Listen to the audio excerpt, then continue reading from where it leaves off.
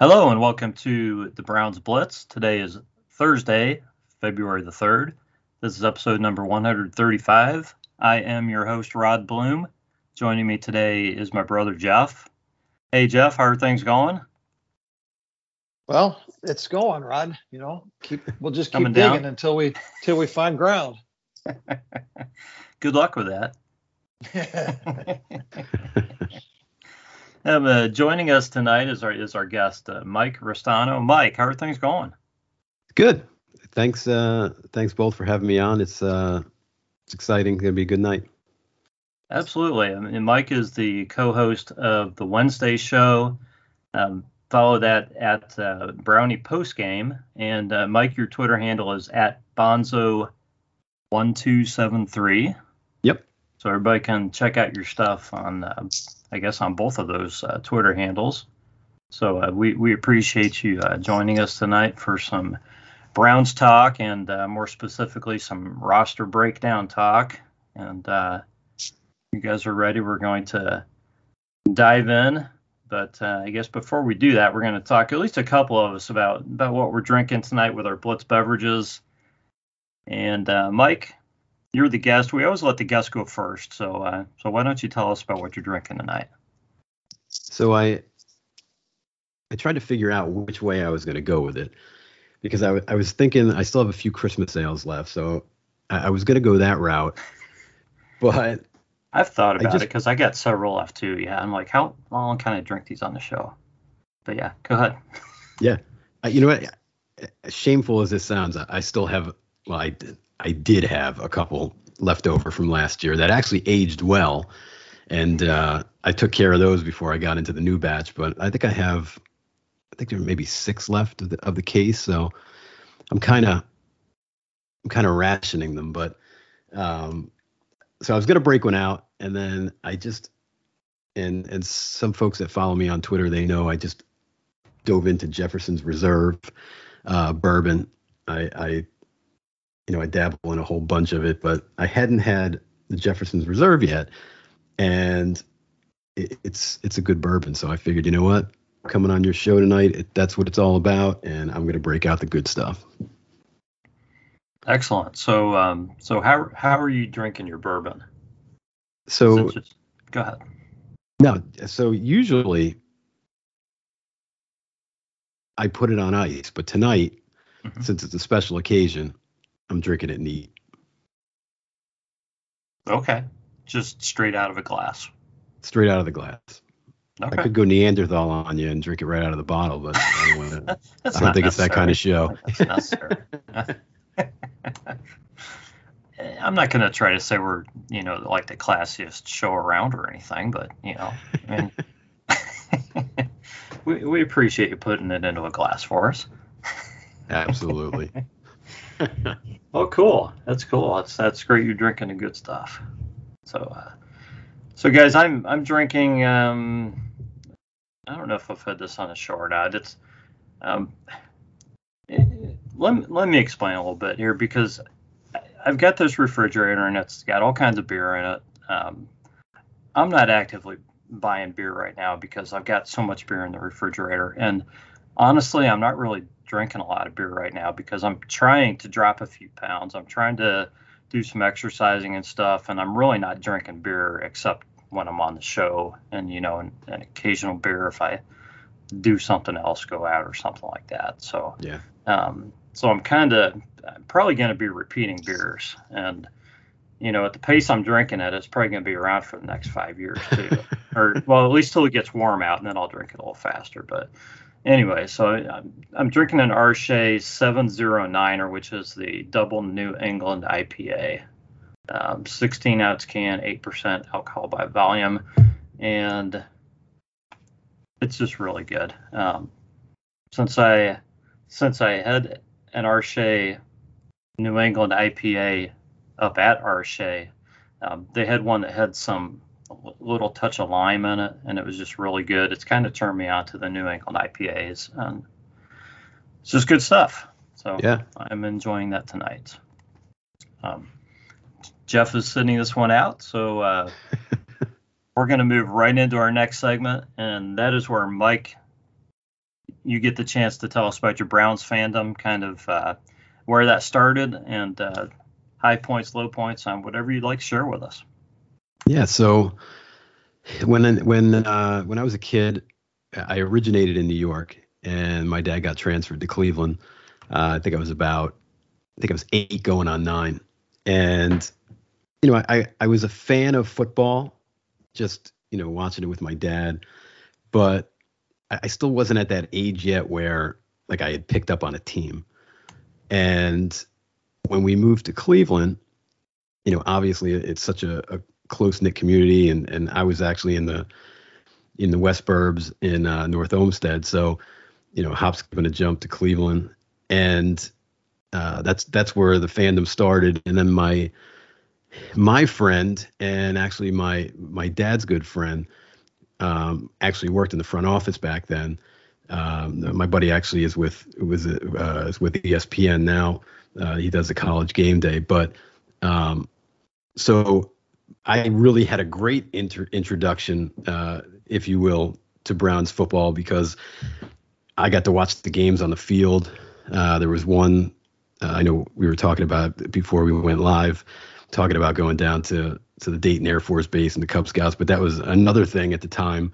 We were the color guard for a Browns game, and I never forget this. I sat on a metal chair on the 10-yard line to watch the game. Before the game, I had a catch with Ozzie Newsome and Tom Cousineau. And back then, it was the time where, you didn't have to have quote unquote field passes or whatever. If you knew somebody, you were on the field, nobody cared. I remember, standing next to the kickers while they were warming up and stuff. So it sort of evolved from there. And I sort of had a cool start, and the rest is history. One of my funny stories, because I know several people always talk about the Troughs at Old Municipal, and I remember my first introduction to them. It was a Steeler game, and I remember I was just going to the bathroom. I was 9 probably at that point, and I just remember commotion on the other end, and then a Steeler man in overalls came by me as I was peeing, and that was like my first introduction to the Pittsburgh-Cleveland rivalry at the time. So a lot of cool memories. There's plenty more too. I just can't recall them at the time, but yeah, that's how it started for me. I would say it's pretty darn cool. Thanks for sharing that with us, Mike. Absolutely. All right, so we usually talk about a little bit of Browns news, guys. You know what? In the past week or so, the main thing that's come up has been this Hugh Jackson stuff. Yeah. I'm going to give you guys each a minute or two to just give your thoughts on this, and then we'll move on, because this has been like all over news and Twitter. So I don't want to belabor the point on Hugh, but if you guys have something to say, something you want to get out, I want to give you a chance. So Jeff, why don't you give your thoughts on this Hugh Jackson stuff? I think Hugh Jackson had 3 years in Cleveland to tell us what he had to say, and right now he's irrelevant. I don't really care what he has to say. Excellent. Mike, would you like to add anything to that? Yeah, when Brian Flores came out with his suit, and the tweets came, or that, I'm sorry, not the tweets, the text messages came out, with Belichick and the part of Ross, having him come to the yacht to meet a quarterback, which later we found out, I was reading yesterday, was actually Tom Brady. And it's a 60-page filing, so with a lot of fact in there, and I'm interested to see how that plays out. And it's when you look around the league, I mean, there's 32 teams and there's one minority coach, so things do need to change. I totally agree with that. And you came out, as he always does, but the way that he framed it was, and look, from what we understand, Flores has receipts of, or something of, him trying to say, hey, Ross, that is, I'll pay you X amount of dollars to tank. And again, maybe he doesn't, but it seems like he does. And I watched his attorneys on Get Up the other day, and it was pretty. It looked like they definitely have some backing there. But anyway, back to you. So then he comes out and he says what he says, and I actually tweeted about it. And I think Rod, you and I actually had a little interaction about it as well. Yeah. And for me, it was like, okay, well, wait a second, maybe he does have something, because the way he framed it, he made it sound like he literally had receipts of being paid to tank. That's the way he came out and he said it. And for him to then go on ESPN last night and essentially embarrass himself is what I thought, because I'm sitting here waiting to see, like, oh, okay, he's going to help build a case for what Brian Flores is trying to stand up for, and that really wasn't the case, and it was I don't know, it was pretty embarrassing to me. I mean, he laid out the plan, and I think today, I don't know if you saw, he had provided Keyshawn and maybe Stephen A. I think that was the show, with a receipt that he received a $750,000 bonus at the end of the year, but he didn't know what it was for. But there was nothing in there that said, this was for X. It was just an end of the year bonus. So like, they're going to put that in the memo line anyway, right? Even if that were the case. Exactly. So it's again, much to do about nothing, and it's a shame, really, is for me. I thought, because you've got a guy that just won 9 games in a row, was fired, and then you have the mishap with the Giants and the text from Bill Belichick, and then you think, oh, okay, you actually has receipts, and he's gonna help with this case. And instead, he embarrassed himself, and I think that it just wasn't. He should have just stayed in. It's in the background. Here's the thing. Here's why I think Hugh Jackson is irrelevant, because no matter what the issue is, no matter what the topic of conversation is, Hugh Jackson is going to find a way to make it about nothing but Hugh Jackson. Yeah. And we take an important conversation and we turn it into a bunch of stupid things, out of Hugh's mouth that have absolutely nothing to do with the issue at hand. So, you just got to block out his noise and focus on what the real problem is in the NFL. The real problem in the NFL, I think, is that, these guys just don't get opportunities. Yeah. And for whatever reason, the NFL needs to figure that out, fix it. Yeah, totally agree. Yeah, completely. We could probably talk for a half hour about the Rooney Rule and why it's not working and things like that, guys. But let's move on. I think we agree on Hugh Jackson. So we left off with tight end at the end of the last show. So we're going to continue with our roster breakdown. Again, we're kind of looking at this from a viewpoint of kind of who we think might be back and who won't be back, but also from a position of roster, groupings and also trying to analyze need, where the Browns are going to have needs and, where they might be looking to create some money too. So in no particular order, we're just going to go offensive line and start with center. It's just what I wrote down.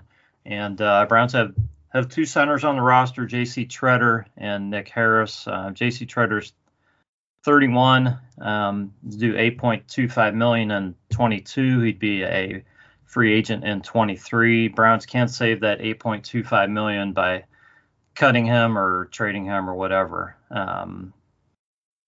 prior to the season or I think pretty much any time. So if they so desire.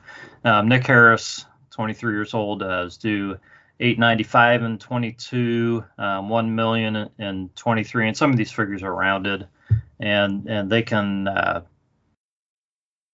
cut him if they want to save that $895, and he would be an unrestricted free agent in 2024. So those are the two guys, and wanted to get your thoughts on. I guess we'll just take them both at the same time, or whatever you guys would like to do. So Mike, we'll let you kick this one off. Yeah, I mean, I thought in the games that Nick Harris stepped in, I thought he played well. I believe he was drafted to be the future there. Whether the future is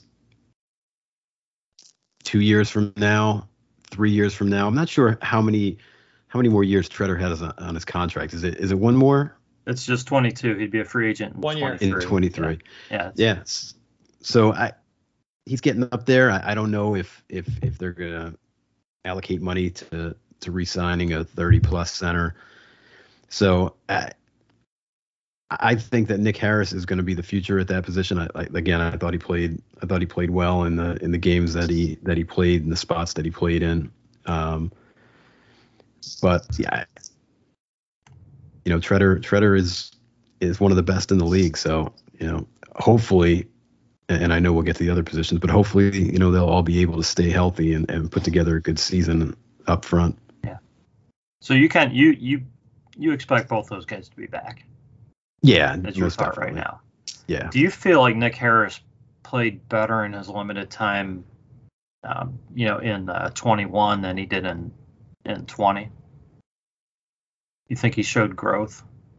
I thought so. I thought he played well. I mean, he wasn't great, but I think that you saw some maturation at that position for him.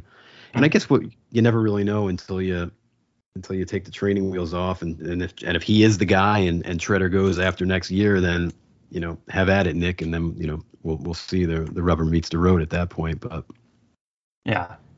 So Jeff, what do you think? Well, I think Nick Harris played his natural position this past season. Primarily, he wasn't asked to do a lot of work at guard like the year before last. And I think he kind of settled in and played pretty well. I mean, he was the highest rated backup on the Browns line. And from a future standpoint, he may or may not be the long-term answer, but I think there's a reason that Andrew Berry drafted him a couple of years ago, right? It was Andrew Berry that drafted him, right? Yeah. 2 years ago. So you have to think about the long term of JC Tretter, who, give him credit for always answering the call. But I don't think he practiced pretty much all season, because of various ailments. So, it'll be interesting to see if in fact they think they can get another year out of him. Or if they just choose to bring in another backup or whatever they choose to do at the center position. But, if barring injury, I think the Browns are in pretty good shape at center. Okay, so we're not going to make this a draft show, but Jeff, you've talked about Tyler Linderbaum, potential if he's there at 13, how it could be hard to pass on him. What are your thoughts there if he is there and the Browns feel like this is a guy who could be, a potential Hall of Fame center? Do you think that makes a decision for them if they feel like he's the guy and that they felt like they could address receiver with their next, 2 picks? Do you think they would be confident going with Linderbaum and Harris and cutting Tretter at that point? Would you start Linderbaum as a rookie? Well, I think that would depend on how they played in training camp, but I think that there's every likelihood that if you draft Tyler Linderbaum at 13, that he ends up being your starting center from day one, and he goes on to have a Joe Thomas type of career. I believe that. It's a bit of a outside the comfort zone move, I think, for the Browns to draft a center that high. But I mean, he's an extraordinary player, and you have to look at what's there. What your options are. The same would be, the case if one of the top defensive ends fell. You'd have to get that guy. So I think if Linderbaum fell in our lap and there wasn't somebody that the Browns really were in love with more at that position, they felt like they could get a receiver who was, instead of a number one, it was a 1A with their next pick. I think that makes the decision on J.C. Tretter pretty easy. You move on from him and you keep Nick Harris as your second center, and I think either way you're in great shape this year, and if you end up with Linderbaum, man, you're set for a decade probably. Okay, all right. Well, let's talk some guard, guys. Browns have several guys listed as guard on their roster. I guess two guys aren't going anywhere, and that's Bitonio and Wyatt Teller. I'll throw their numbers out here, but they really don't matter that much. Bitonio is 31 years old. In 22, he'll be making $4.5 million. In 23, he'll be making $12.5 million. I really didn't go beyond that to look at the out and all that stuff, but he's signed through to where he'd be a free agent in 26. I know there's some the Browns have an out in there somewhere, a few seasons down the road. Wyatt Teller is 27 years old. He will make $2.75 million in 22 and $14.75 million in 23, and he's also signed through 26. Similar type deal. Drew Forbes, 25, set to make $965,000 in 22 and 23. Free agent in 24. I guess he's actually played a tiny bit here and there, but Drew Forbes has been a guy who we've kind of, still been waiting on to see, what kind of potential he has, I think. And the other two guys, I guess, are probably on futures contracts, and that's, I don't even know how to say the first guy's name, Froholt and David Moore. Froholt is, and I'm probably saying that wrong, is 25 years old. Signed for one season at $895, and David Moore's 23 years old for one season at $705. So those are the guys. I don't even know how much wiggle room there is on any of those guys, because Bitonio and Teller are going to be here. It's a matter of, Drew Forbes can be cut to save that $1 million if they feel like they have somebody better. And the other two guys are, the same thing. They're fighting for a spot. So how do you guys see the guard room? And Mike, I'll let you start out talking guard. Yeah, I mean, I think from a starting standpoint, and you said it, both of them are signed through 26. Whether Bitonio gets there remains to be seen. But I think for at least the next 2 years, at least, you'll see that tandem together. And then to your point, I think it goes to, who's backing up that position.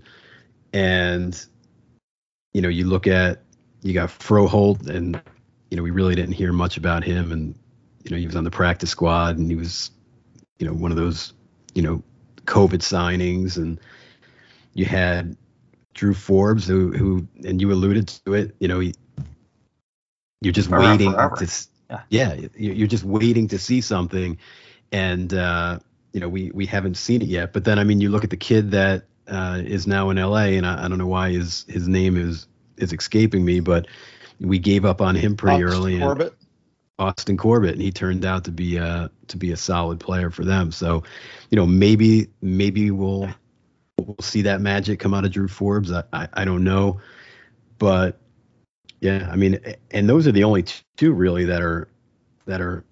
And I know Blake Hans played a little bit of guard here and there. He's unrestricted free agent. So I mean, after those two and really Forbes, I mean, the cupboard's bare at that position. So it'll be interesting to see if I think they definitely will draft that position in the mid rounds, but it'll be interesting to see if they go out and get somebody, in free agency, and not, obviously not a big name guy. We got those two guys, but just some added depth. Yeah. I mean, they still have, there's potential they'd be in talks with Hansen, and I'm blanking on the other guy's name. Hubbard's out there too. Well, Hubbard and who's the other guy who played David Moore? Oh. Who played some guard? Well, maybe guard and never mind. Go ahead, Jeff. Why don't you give your thoughts on guard, and I'll try to find the name of the person I'm thinking of here. Well, I think the Browns are set at guard. And I was thinking of Michael Dunn is who I was thinking of. Oh, okay. Michael Dunn. Oh, okay. Yeah. I can see him bring either one of those guys a shot, but we'll see what the market is for him. Yeah. You know what? I feel like as long as Bill Callahan is around, we're going to get high-level guard play no matter who we plug in.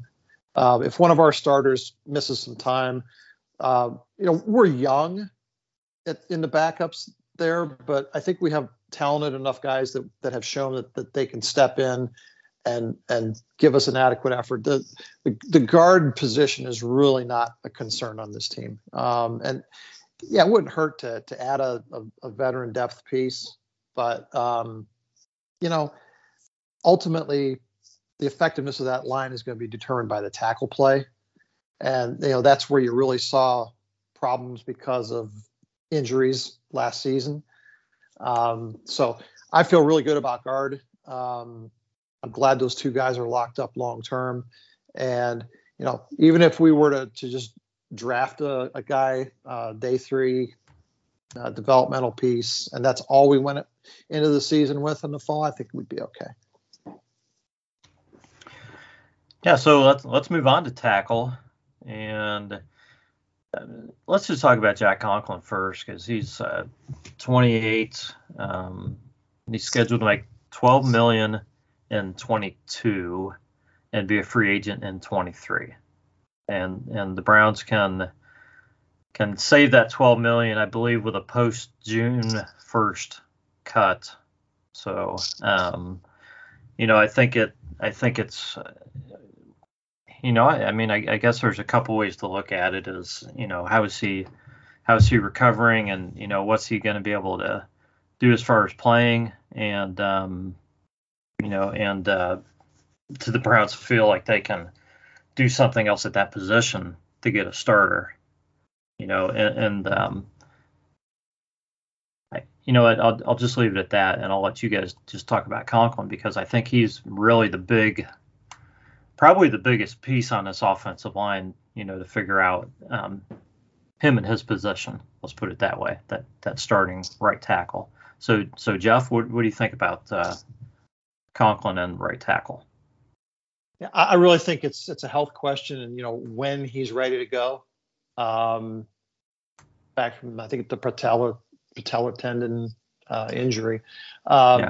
So, is he going to miss a few games early in the season and then, be back to the Jack Conklin that we expect? Then in that case, we can probably, ride that out for a few weeks. But if his recovery period looks like it's going to be a little bit longer, then it does kind of force the Browns' hands. I'm really hopeful that we're going to find a veteran swing tackle that can take those snaps early in the season.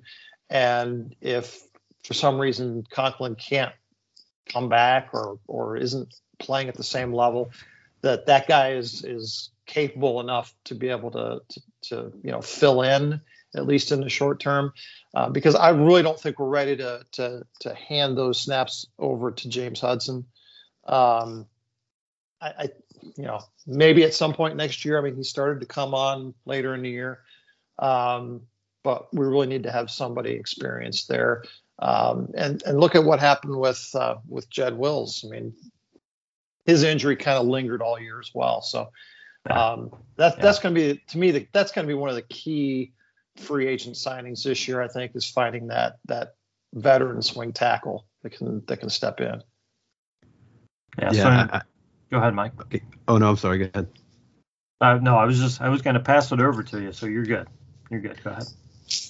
So what I was going to say is I agree with Jeff, especially going out and finding that swing tackle. It'll be interesting to see what they do with Chris Hubbard if they're interested in bringing him back. I know he was hurt. I don't know where he is in his recovery. But the interesting thing, and I don't know if you guys saw it. I believe it was early yesterday. I think Drew Rosenhaus came out and said that Conklin was ahead of schedule, and he believes that he'll be ready for training camp. Now, coming off a patellar injury like that, I mean, you look at the statistics, and it's not good for careers after you tear that. But it could be agent speak. I mean, I could see if it was the free agent year that to pump that up, but I guess it remains to be seen. But hey, if that's the case, I mean, that's great news for us. I'll be ecstatic if Jack Conklin is even there for game one. But yeah, I mean, that's going to be interesting. I mean, if he does come back and we could start off solid like that, I think that would be great. I think it might be a little excitement a little too early, but we'll see. But yeah, I'm interested again to see if they have any interest in bringing Hubbard back. But I guess we'll see. But yeah, I'm interested to see as these months progress, what we're hearing and maybe seeing in the way of Jack Conklin and his rehab.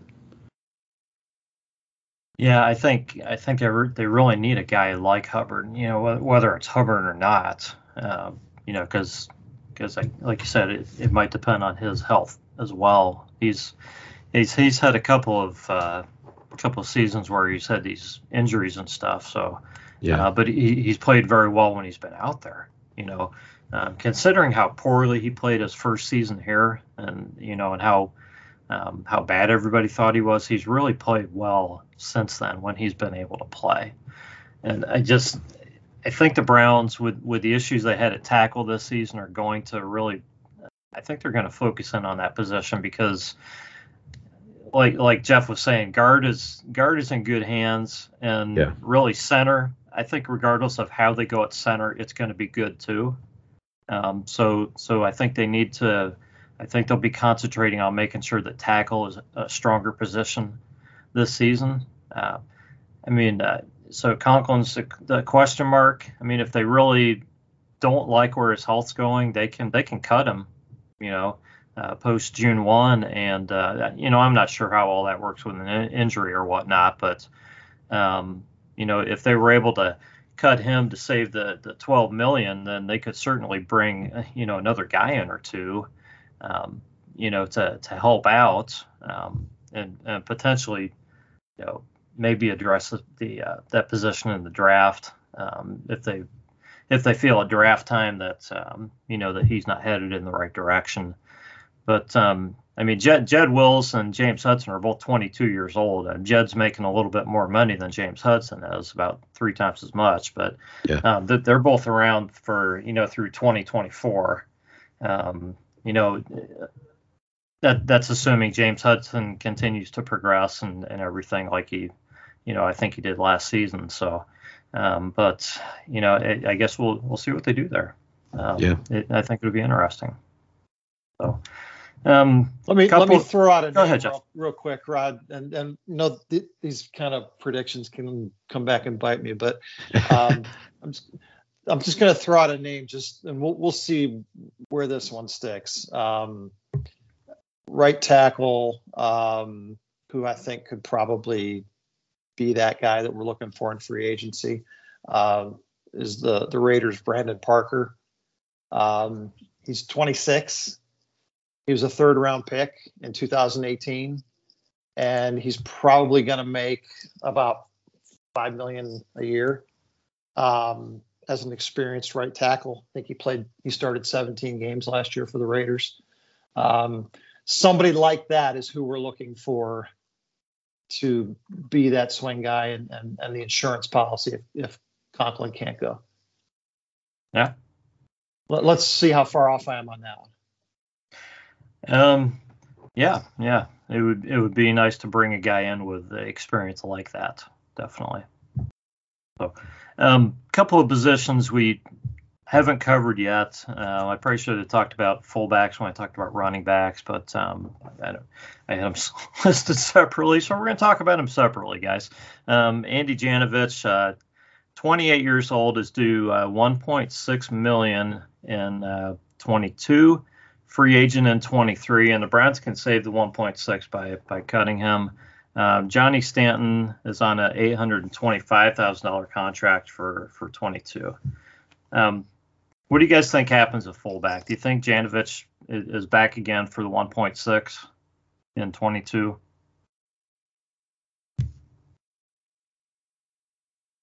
I think personally, Janovich is a Stefanski guy, and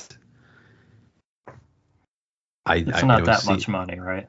Yeah, it's not that much, but I don't see him going. But to be honest with you, I mean, in the spots that Stanton played here and there, I mean, I don't know if you're really losing that much going from one guy to the other. But to your point, I mean, it's not that much of a difference monetarily wise. So they'll probably just stick with Janovich, I would think.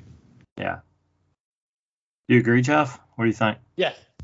Okay. Yeah. I mean, it's not a huge position of importance except on those few plays where you need them. Right. Yeah. Right. Okay. Well, long snapper extraordinaire Charlie Hughlett is 31 years old. He's set to make $1.25 million, and he's going to be a free agent in 23. What the Browns going to do? Are they going to extend Charlie Hughlett? They're going to ride him one more year, and then Mac Wilson's going to snap. You think? No, just kidding. Jeez. Any thoughts on Charlie, guys? They'll probably re-sign him, won't they? Yeah, they'll ride him out. Yeah. Okay. Let's talk some defense, guys. Starting with defensive tackle. We'll just take these guys one at a time, try and make it a little bit more clear. I'm going to bring up Malik Jackson. He's a free agent, guys. So he's 35. He made his base salary was 1.1 million. He had bonus money in 21. But he had bonus money. I'm not sure what his total salary was, but do you guys think the Browns are going to pursue Malik Jackson with all that's happening at defensive tackle? And we may have talked about him a little bit with the free agents, Jeff. So why don't I get your thoughts on Malik Jackson, Mike? Yeah, I don't know. I don't know if they bring him back. I think after the McDowell situation, that position just got really thin. I mean, looking at the roster, I mean, you have Elliott and Tommy Tajia. There's nobody else when I was looking at the roster that is going to be back. Yeah, I think everybody else is free agents. I believe so. Yeah, and so go ahead. Yeah, and so you wonder if they could get him back. I mean, if they liked what they saw last year, and I'm trying to remember what his PFF grade was last year. I probably have it around here. Somewhere, but I think he was towards the bottom, and he was 34th at a 44.4. So I mean, there wasn't really, he was a great player, when he was younger, especially when he was with the Eagles. But yeah, he's getting up there. Yeah, he is getting. You don't expect a ton of snaps or a ton of production, but no. The Browns are going to need some guys. So depending on what else they do there, I guess. So and that's what I was thinking too, because when I was looking at the second round prior to the McDowell incident, I thought for sure there could be a chance that, they look at someone like Daniel Falale at right tackle. I think he's going to be he's a stud. He playing the play action RPO stuff, multiple schemes, big kid. But He can play a little fullback too. Yeah, and even like 400 pounds. Yeah, he is. He's only 380. And then you have the must be on Slim Fast. Yeah. Yeah. He's 380 the last time he let anybody weigh him. Yeah. Hey. What is he now? But and I like the kid from Ohio State as well. Although I think he projects more as a left tackle. But I guess the point that I was making is I almost feel like once the McDowell incident happened, we went from possibly going offensive tackle in the second round to, you and it depends on it if there's one of those stud edge guys left there, but you might have to go interior defensive lineman early in the second round. So that was one that made me scratch my head just for obvious reasons, and I hope he seeks and gets the help that he needs. But that really, the cupboard's bare at defensive tackle at this point. Well, let's talk about Malik McDowell just briefly. He's 26 years old. We know his history and we know what happened. He's an exclusive rights free agent, guys. So the Browns didn't have to cut him, but I don't know. I'll be honest with you. I don't know the whole. We talked about RFAs on the show last time, and I had to look that up. Okay, to be versed in RFAs and everything, because it's not my job. So with the tenders and everything. So I'm kind of curious. The Browns put out a statement and everything, but I guess we're pretty confident they're going to part ways with Malik McDowell, and it makes sense. But I guess with an ERFA, I guess they just don't have to do anything in order to part ways with him. Would that be the understanding that you guys have with that? Yeah, I don't think at that point. I think they could just not exercise part ways option and on him, right? Bygones be bygones kind of thing. Yeah. Yeah. So yeah, you're right. Then it leaves Jordan Elliott and Tommy Togiai, who Elliott's 25. He's due, $1 million in 22, 1.2 in 23, and a UFA in 24. And Togiai is due just slightly less, $825 in 22, $940 in 23, and a free agent in 2025. And, they can both be cut, but I think they're both feeling pretty safe about, the fact that they're probably going to make this team next year, unless the Browns bring another 20 defensive linemen in like they did last year. I guess we'll see what happens. Yeah. So Jeff, any other thoughts on defensive tackle? I think we've said it recently that last year they threw a bunch of players at this position just to see who would stick, and I got to believe that they'll do that same thing again. That if that worked last year, it's probably going to work again this year. You're going to see 8 or 10 guys in camp. And they're going to see what cream rises to the top. And, just from a draft perspective, real quick, you got Jordan Elliott, going into his third year, Togiai going into his second year. Those guys were both mid-round picks that you're developing for this position. Anybody you take in the draft now is not going to leapfrog those two guys. So you either have to sign somebody in free agency that is a more of a veteran player like Malik Jackson, or you have to hope that those two guys pan out, and it's going to be a crapshoot to see who ends up, getting most of the snaps in that position for the second year in a row. Yeah, I agree. I would have to look at the free agents, defensive tackles, because, man, you go back to last year, and there was, it was kind of questionable as to whether Togiai was going to make this team with all the guys they had, and even Jordan Elliott. There were people who didn't think Jordan Elliott was going to make this team. So we're down to 2 guys on the team that were kind of about making the team even last year. So it makes me feel like the Browns are going to address this, some way other than just bringing in free agents off the streets and drafting some guys in the mid rounds.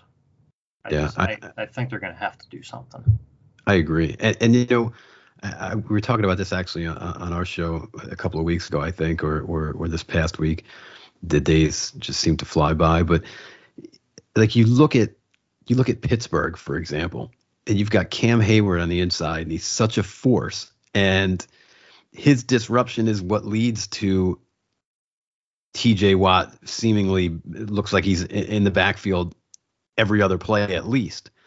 And he's not doing it on his own. Yeah. Yeah. And I feel like that's if you said to me, what's the one position on defense that you think if you got a bona fide stud that would change the dynamic of the defensive line, and it would be the defensive tackle position, because if we could get somebody that could just be disruptive, I think Miles eats all day long, and then if you're lucky enough to get Clowney back, I mean that you're talking about a recipe for disaster. And I only hope that we see that. I don't know. I haven't even looked to see who's out there in free agency, if there are any impact guys like that out there. It's something I'm gonna have to do and take a peek. But well, I'm looking at the list here. The thing is there's a boatload of them. I mean, there's gobs of D tackles who are free agents right now. But just scanning down the list, very few of them played even 50% of the snaps. So it's not a position where, guys are out on the field the whole game. They rotate with the younger guys and so forth. So, you need to be 4 you can find that guy. Yeah, I don't know. You can find that guy. Even if you're willing to throw all kinds of money. I mean, the list runs from Akeem Hicks and Ndamukong Suh, down to, I don't know. 35-year-old Calais Campbell, Sheldon Day. Let's see who else is on here. Richardson's out there too, huh? Yeah, Sheldon. I'm sure Richardson's he'd love to come back on here. Danny Shelton's on here. You name it. There's all kinds of guys that they can bring in, and I think that's probably what's going to happen. Just like I said, like last year. Yeah. Well, it'll be interesting, guys. So defensive end. The Browns have Miles, who, he's Miles is 27, and God, is that right? I have that in 22. He's going to make his base salary is $1 million. That's what I have down. In 23, it's $17.25 million. So I think in 22 he he's living off the bonus money, I guess, if that's right. I don't know. He's got a guaranteed salary of $1 million, but I mean, that's just his base salary. Yeah, his cap number is almost 13 million. Yeah, because of so he's got a prorated bonus of like $12 million. Right. So anyways, he's not going anywhere for Miles is a long time. He's trying to see what I wrote down. Yeah, through 20. He signed through 24, I believe, right? Through 2024. That's what I have written down, I think. So, or actually 25. 26. 26, I think. Yeah. I think my note through 24 is that he's pretty much guaranteed to be here through 24. The Browns have outs pretty much after 24 if, They guys do. Trust me. People are going to say, "Oh, well, we don't want Miles to go anywhere." Well, yeah, but people are going to think I don't like Miles if I say anything. But the Browns have an out after 24 with Miles because he's going to be making a ton of money, and if something happens to him, his production's not there, he's injured, whatever, then they've got an out after 24. Okay, so I'm just putting numbers out there, guys. That's it. Okay. Just here are his cap numbers. In 24, his cap number's $32 million. Mm-hmm. In 25, his cap number's $27 million. and then 26 his cap number is 28.5. Got a $20 million base salary in 2026. Yeah, and I think those the Browns last 2 years are pretty much not guaranteed. If I looked at it properly, I think that's the way I looked at it. So yeah. So anyways, it's Miles, and Curtis Weaver is signed for another year at $705,000, and Curtis Weaver's 24. We'll see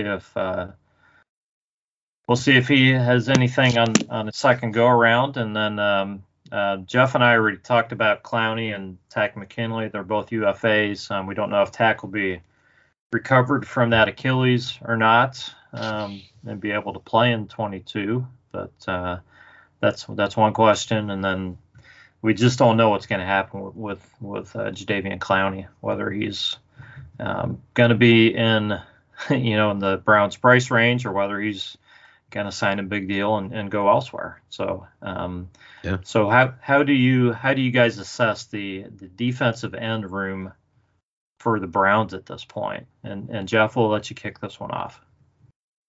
Well, the great thing is we have Myles Garrett. The problem is we don't have much after that. Yeah, not much at all right as now. As you said, with Clowney sort of wanting to get paid, and rightfully so, and Tack McKinley, I think not in the picture. This is an area that I think the Browns really need to look to the draft. This is a good year to bring in some depth there. And they're going to need somebody. So, even if they were to bring Clowney back on a short-term deal, they would need to be developing somebody. So, it's a little bit scary. The whole D line is a little scary. Like I said, other than Miles, what the line's going to look like next year. Mike, anything to add to that? No, it's when I was taking down some notes, when I knew what we were going to be discussing tonight, and you knew that these positions were a little on the empty side, but at least for me, I didn't realize how empty until I'm staring at my iPad, and literally, and you guys both just said it. I mean, you've got Myles Garrett and you've got Curtis Weaver, and then That's it. Clowney's unrestricted free agent. Sheldon Day's an unrestricted free agent. Gustin is a restricted free agent.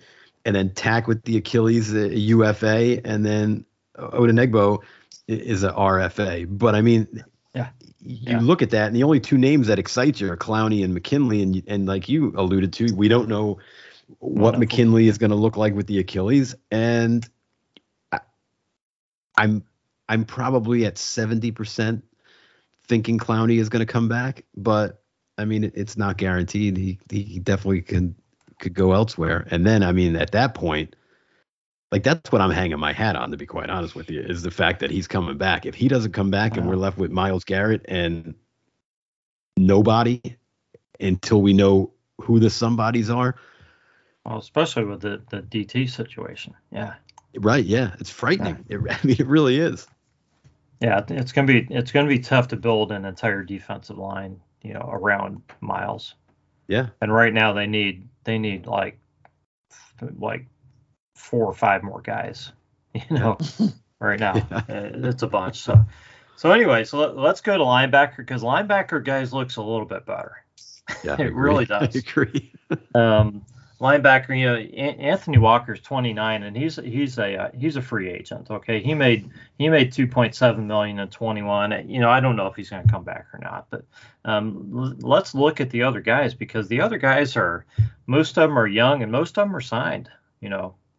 For at least a year or 2 or 3. So Tony Fields, who we really haven't seen yet, 23 years old. He's due under $1 million for each of the next couple of years, and he signed through 24.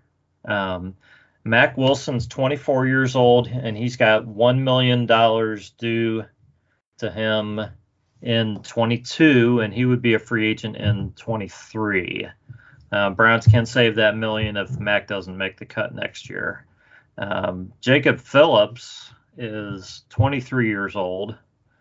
Do $1 million in 22, $1.1 million in 23, and he is signed he would be a free agent in 24. Taki is the old man on the roster at linebacker at 27. He's got one more year, $1 million due, and then he'd be a free agent in 23.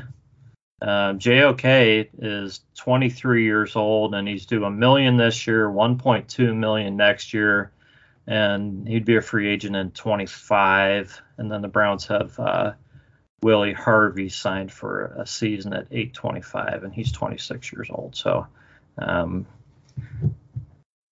this sounds a little bit better, guys. And I know everybody talks about linebacker being a weakness on the Browns, but you just look at JOK and how Jacob Phillips was coming on at the end of last season, and you really got to feel like the Browns have some building pieces at linebacker. I heard some good things about Tony Fields before he, got hurt last year. So you got to feel like maybe he's a guy who can be a developmental piece down the road too. I don't know about Mack's future. Taki has played pretty well, and I think Willie Harvey's probably a special teams guy. But let's get your take on this. So Jeff, you want to start this one off? All I can say is thank God for JOK, because he pretty much single-handedly rescued the linebacker room last year. Yeah. It was nice to see Jacob Phillips come back and play toward the end of the year, like you said. And I think with those two guys, you got to feel pretty good about, going into the next season. It wouldn't hurt to add another veteran linebacker if that's Anthony Walker or somebody like him. I think that would help a lot. But I feel good about where we are at linebacker. Yeah. So what do you think, Mike? Yeah, I agree. How many years have we been waiting for JOK? Just that linebacker that can run sideline to sideline and the quick twitch. And you just got to smile when you talk about the kid. Excuse me. And like you said, Jacob Phillips. He played 4 games, but he played well. Like if you look at his PFF grade, he was 69.7 in coverage. So he's able to handle the tight end. JOK was about the same in terms of coverage, and as we know, the tight ends they kill us year in and year out. I think they can improve in that part of the game most definitely. And what's funny is I think, and I'll be the first to admit that I was one of those very hard on Mack Wilson kind of guys, no doubt about it. But I almost feel like last year, Mack Wilson, they found his sweet spot in how many snaps a game that he could play to spell guys and play at a high level. And I know the PFF scores aren't the be all end all, but you look through 13 games, JOK was 6th on the defense and he had 597 total snaps. And then you look at Mack Wilson, who came in as the 7th best PFF score, and he played 13 games. He had 193 snaps. But when you do the math, he played 8, 9, 10, maybe the most snaps here and there per game. And he played really well. His tackling grade was an 89.5. So I agree. I think if Anthony Walker is into it, I think you bring him back one more year. I thought he played at a high level for his age. And Taki, and it's so funny because you think about when he got drafted, and meanwhile, out of the guys that are signed, he's the oldest, which is I didn't even realize that. But yeah. And he's another kid that is good in the spelling guys. He was right around the same pace at Mac Wilson in terms of total snaps. I think he was at 280 or something like that. So yeah, and I'm interested.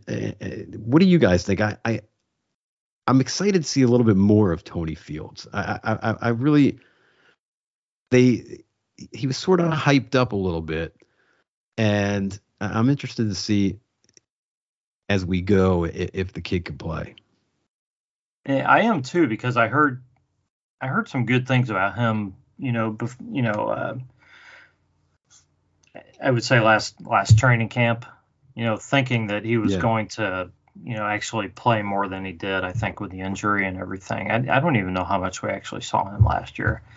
I don't think it was much, but But I hope he comes in healthy and we can see him play, more than just a special teams role. Maybe whether it's even in just preseason games, just so we get an idea of what he brings to the team. Because right now he's just a name on paper, I think, to most of us. So, do you guys want to do corners and safeties real quick, or do you want to wrap things up? I'm good if you guys are good. You guys good? There's not that many to go through. So, are you game, Jeff? Sure. Okay. Corners and guys, this is kind of interesting too. I'm just kind of looking at this. The Browns don't have a lot of corners signed long term.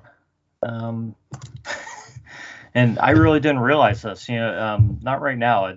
Denzel Ward's 25, and he's due 13.3 on the 5th-year option. Then right now he's a UFA in 23, and if they don't extend him, so they got 1 year with Denzel. Troy Hill's 31 years old, due 2.5, and he's only signed through 22. He would be a free agent in 23. Greg Newsome is the exception, 22 years old, due $1.2 million this year, 1.8 next year, and he's a free agent in 2026, which is good. Greedy Williams, 25 years old, due $1.3 million this year, free agent in 2023. And then we're down to Herb Miller, AJ Green, and Nate Metters, and all these guys are, Herb Miller is signed for 2022 at $895. The other guys are, signed at $825 for 1 year as well, and then they're either exclusive rights free agents or UFAs after that. So the Browns have one corner signed past 2022 right now. Interesting. How does that make you guys feel? I feel like we're really strong at corner, but yeah. So however you guys want to tackle that, if you want to go player by player, I guess maybe the first thing would be to talk about Denzel and whether you think, he's obviously going to be here in 22. Big question is, are they going to extend him during 22? So I guess if you guys want to give your thoughts on that first. Mike, why don't you give your thoughts on Denzel and whether you think he's going to be extended? Yeah, I definitely think he will be. I would be surprised if we don't see a deal before the season starts for Denzel. I've heard that it's right at the top of the list of to do. So I definitely think that gets done. And then now we're up to 2 signed for a little while.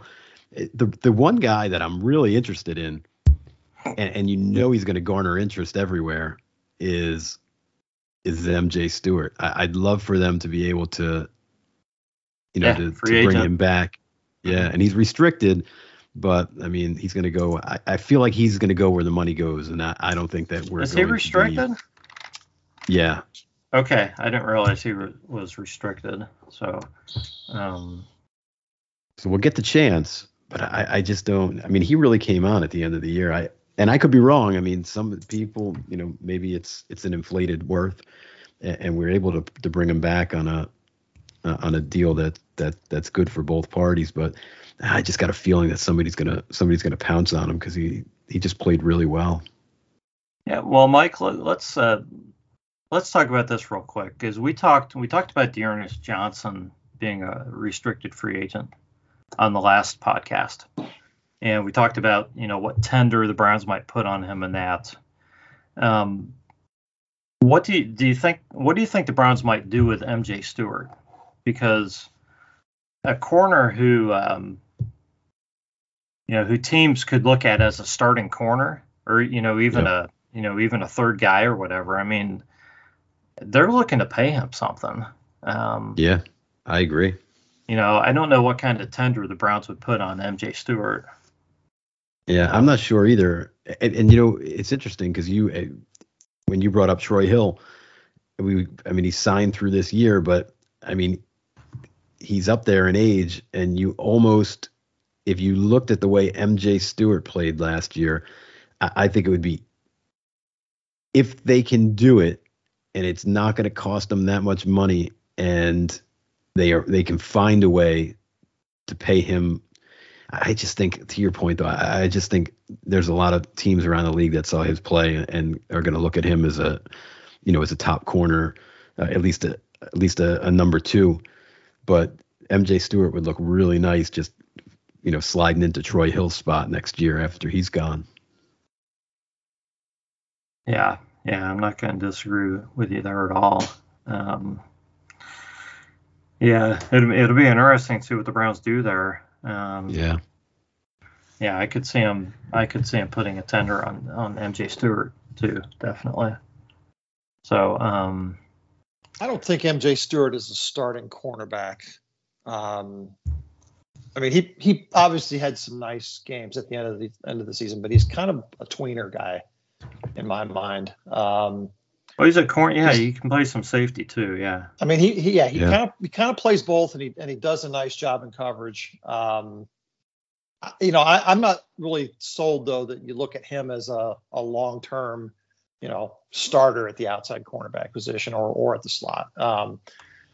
I like him on the team. I like him as a depth piece. Don't get me wrong, but I'm just not sure about where he slots in.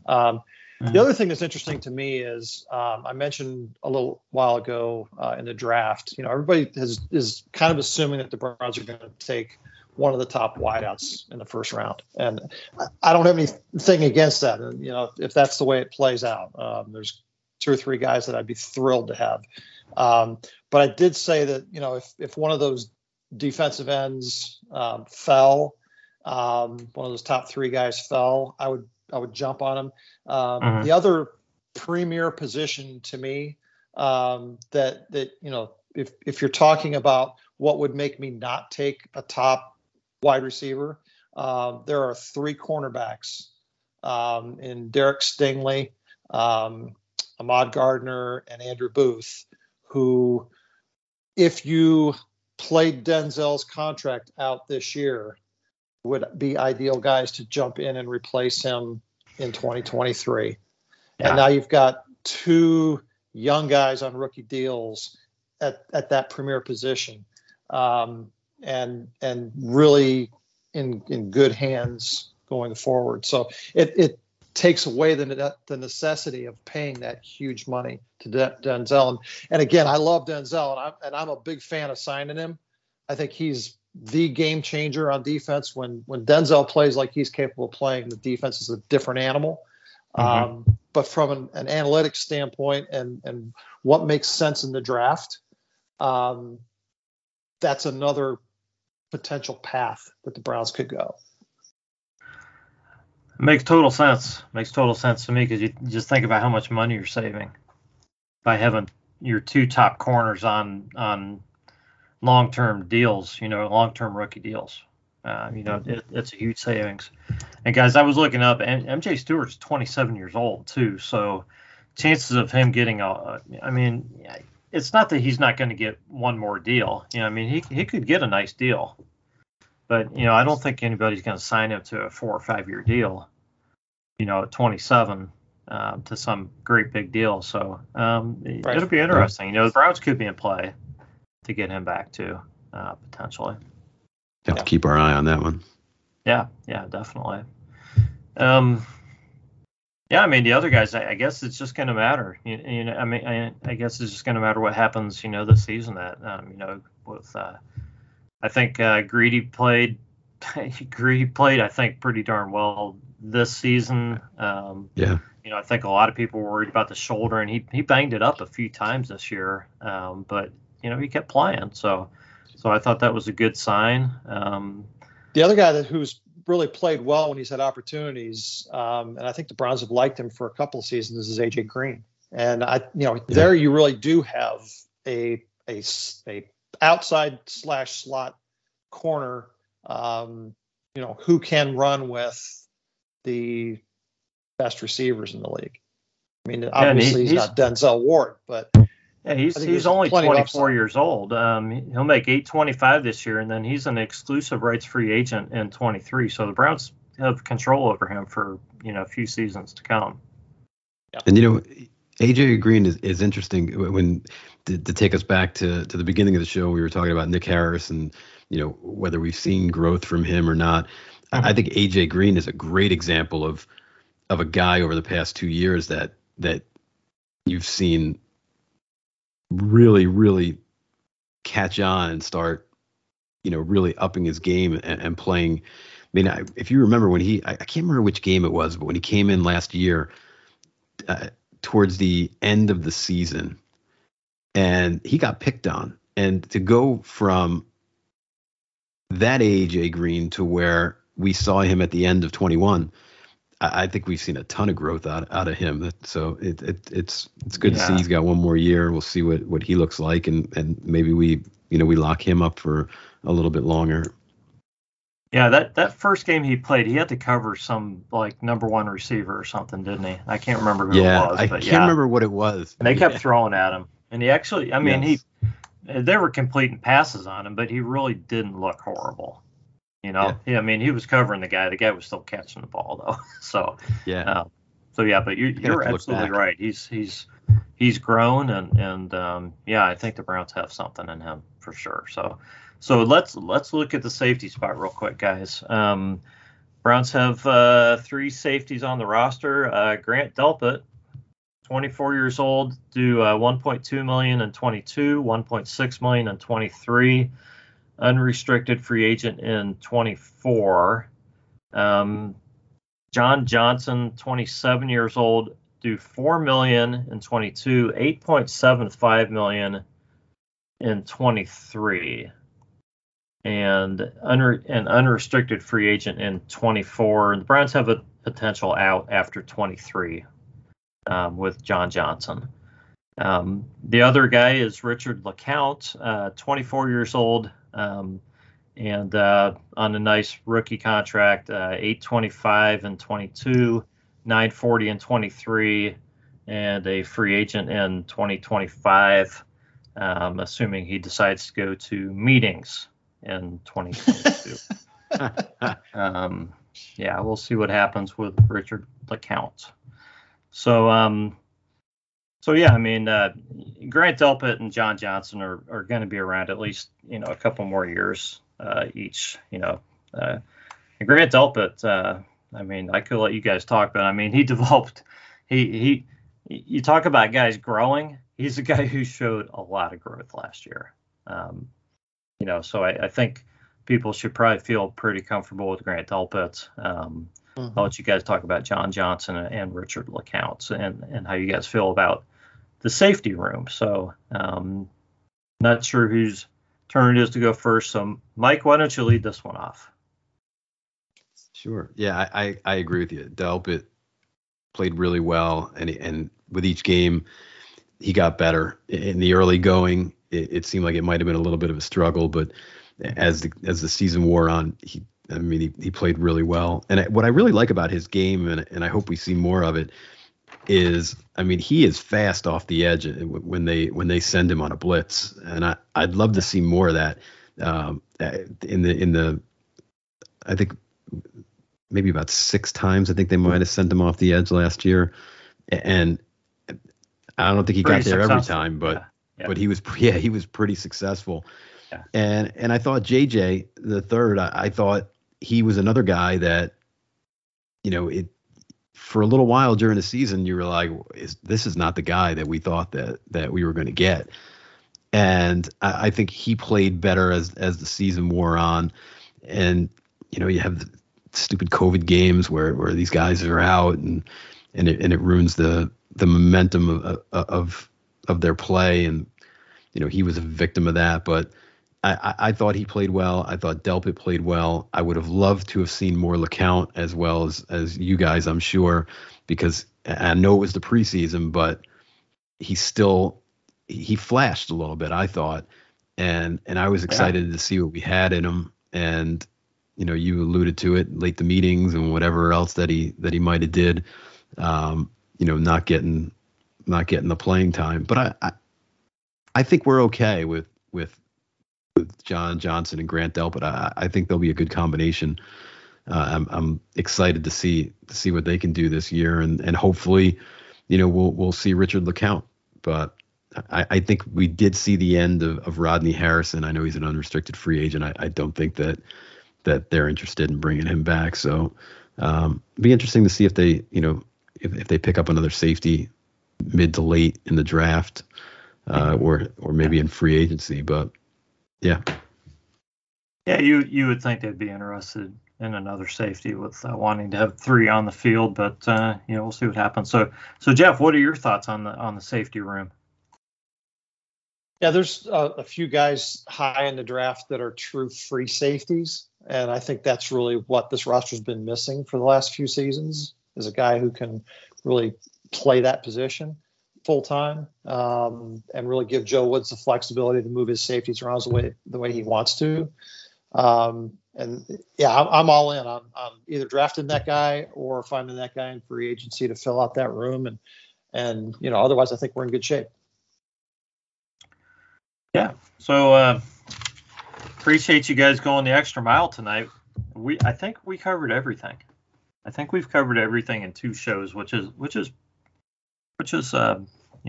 pretty good, I think. So well, we really don't need to talk about kickers because we don't have any. We're not talking about kickers. Hey, you know what I just saw? Kickers I just and punters, saw, and I thought, yeah. Go ahead, Mike. No, I was just gonna say I flipped over the team defensive report for the Browns for the PFF scores, and it's ironic because obviously Myles Garrett was number 1, but 2 and 3 were AJ Green and MJ Stewart. And it's not no kidding. AJ Green had he had 176 snaps, so it wasn't like he was in the 500 to 800 range. But MJ Stewart played 328, so that's I just thought that was funny when I filtered that out, and I was like, man, I got to tell these guys, AJ Green, MJ Stewart. You can never have too many defensive backs, and you can never have too many quality defensive backs. Yeah, right. I mean, MJ Stewart not only played well, but he can put a nice hit on a guy, which everybody likes. Everybody enjoys that. So yeah, that's excellent. So, all right, guys, appreciate you hanging in there with me. We're going to close shop up. So Mike, any closing words for the listeners? Just to you guys, thanks for having me on. It was a blast. Anytime, let me know and I'll jump right back on. And it's going to be an interesting offseason. I'm excited to see who we re-sign, who we might pick up in free agency, and of course, I'm excited for the draft, and I can't wait to get to that point because we're in the silly season now, and it's just I can't do any more Baker Bros and Baker Wars and guys and girls if you're out there. I know everybody feels one way or the other way, and I mean I have my thoughts on it, but at the end of the day, that's way above our pay grade. So it's just enjoy it and see what we have to look forward to in the fall. That's right. That's Mike Ristano. Follow him at Bonzo1273 and check him out on the Wednesday show on YouTube. That's at Brownie Postgame. Jeff, closing thoughts? Just to put a wrap on the roster here, coming into this past season, we had a lot of turnover on the defense. The offense seemed like it was the strength of the club based on 2020 results. And the defense, there were tons of question marks. After the season, we now look back and say that the defense was actually the strength of the team in 2021. The offense was very questionable. For what it's worth, we are returning, the way it looks today, every starter on offense next year or in the fall. And we are only returning 5 starters on defense in the fall, the way it looks today. So that's a little concerning right now. We've got a lot of holes to plug on the defensive side. But you know what? Andy Berry figured out a way to do it last year, and they played at a very high level. So let's see what happens this offseason and what kind of pieces get plugged in. It's going to be exciting to watch. That's a great point. Yeah, I have complete faith in Andrew Berry. This has been the Browns Blitz, and we will catch you next time.